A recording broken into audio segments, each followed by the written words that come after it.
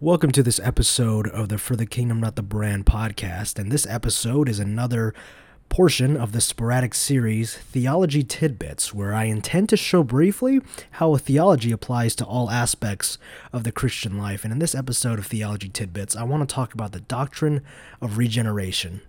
I'm not going to lie, I spent way too much time debating on how I would title this episode, whether it would be being born again or even the title of the new birth, but I guess I stuck with the original plan of naming it the Doctrine of Regeneration.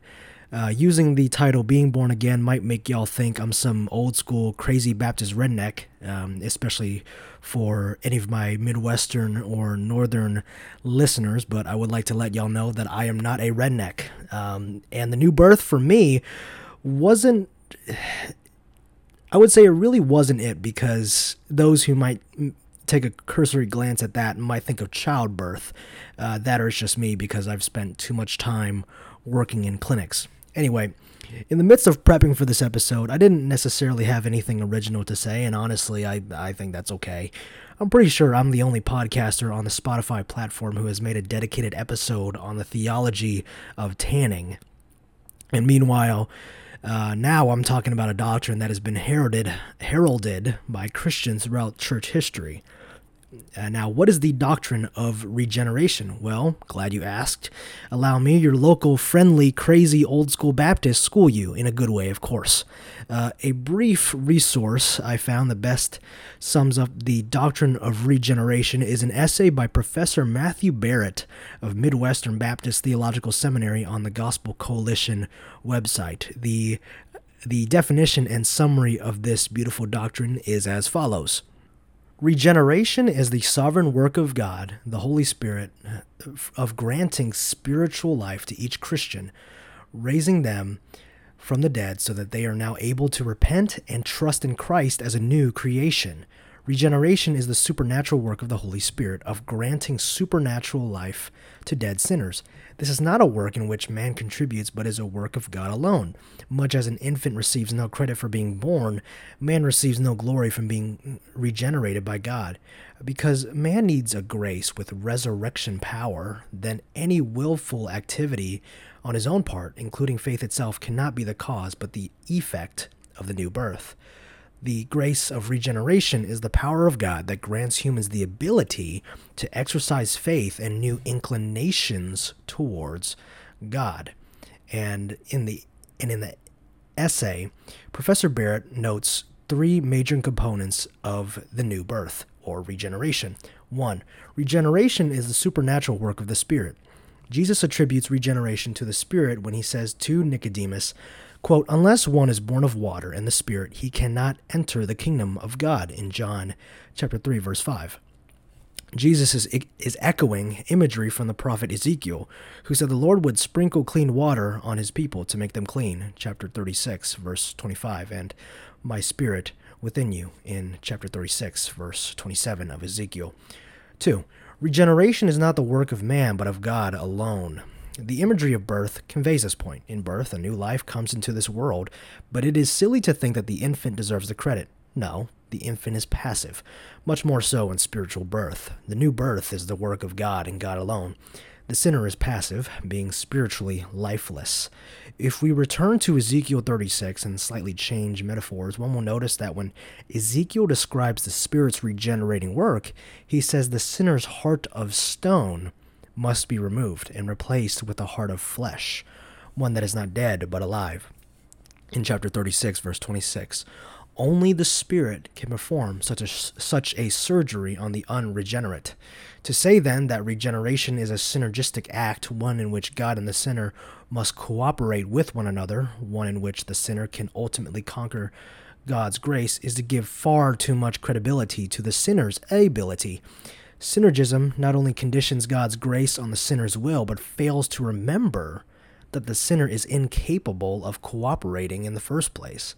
The unregenerate sinner is not merely injured and in need of assisting grace. No, he is spiritually lifeless. He's not a man on the verge of drowning in the ocean, merely in need of Jesus to throw him a life preserver. Rather, he has drowned and lay dead at the bottom of the ocean. Needed then is a resurrection. This is the way Paul speaks to the Ephesians. Quote, "You were dead in the trespasses and sins in which you once walked, but God, ... made us alive together with Christ. By grace you have been saved." Ephesians chapter 2, verse 1 and verses 4 through 5. 3. Regeneration precedes faith. It must. If man, prior to the regenerating work of the Spirit, is not merely maimed or injured, but dead, and if what he needs is no mere assisting or cooperating grace, but grace with resurrection power, then any willful activity on his own part, including faith itself, must not be the cause, but the effect of the new birth. This makes more sense if we think about what the Spirit does in regeneration. The word itself conveys that an awakening has taken place. The sinner was blind to Christ, but now he can see. Previously, his will only desired sin, but now it has been given new inclinations to desire Christ.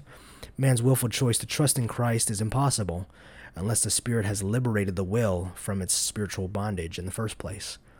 In our experience, everything seems to happen all at once when we first believe in Jesus. But when we dissect God's work, we can speak logically, recognizing that regeneration is not caused by faith, but faith is caused by regeneration. If we reverse that logical order in salvation, we condition the Spirit's supernatural work on man's will, which Scripture never does. The focus is on God's will instead. Of his own will, God brought us forth by the word of truth, that we should be a kind of first fruits of his creatures. James chapter 1, verse 18. And according to his great mercy, God has caused us to be born. Again, 1 Peter 1:3.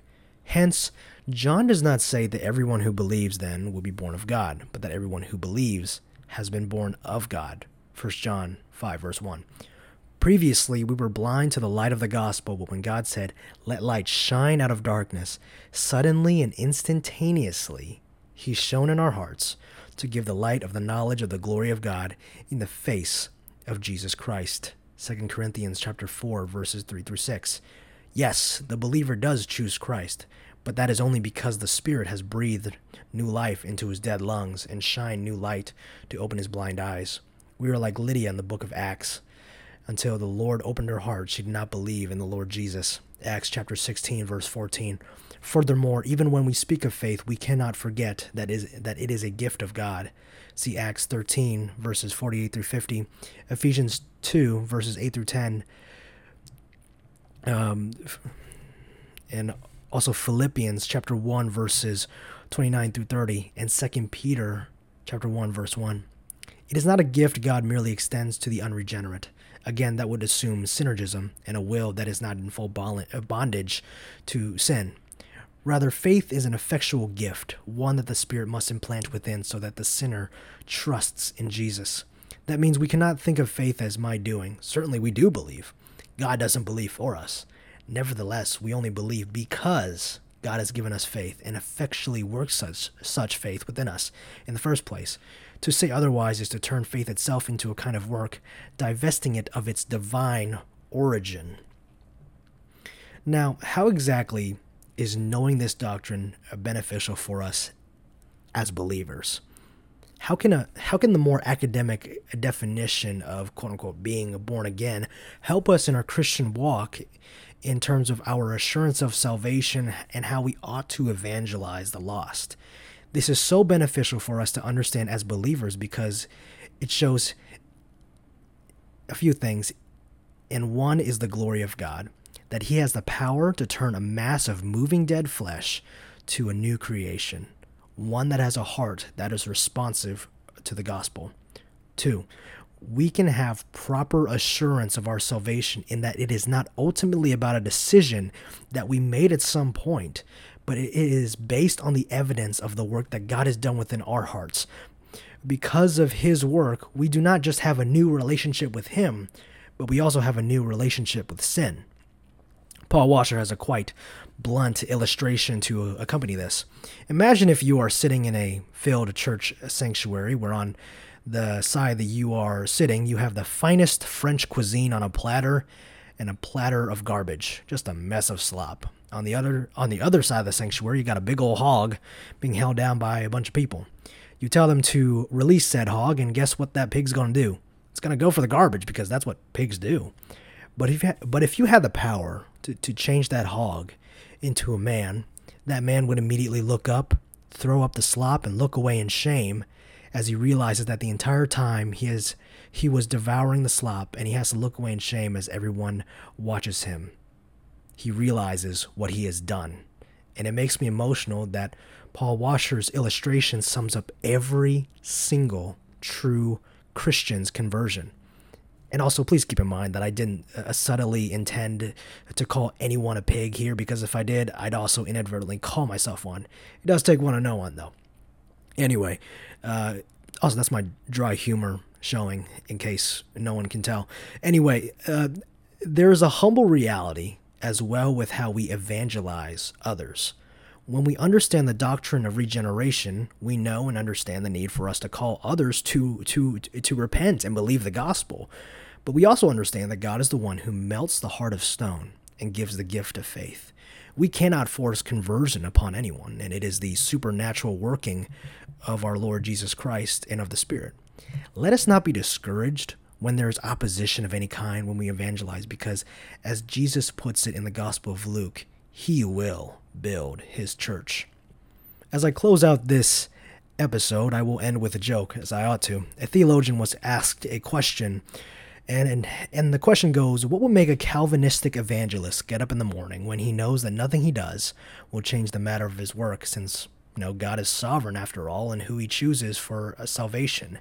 After a few moments of oohs, like this was going to be a tough question to answer, the theologian said, guaranteed success. I'll catch you guys on the next episode. Peace.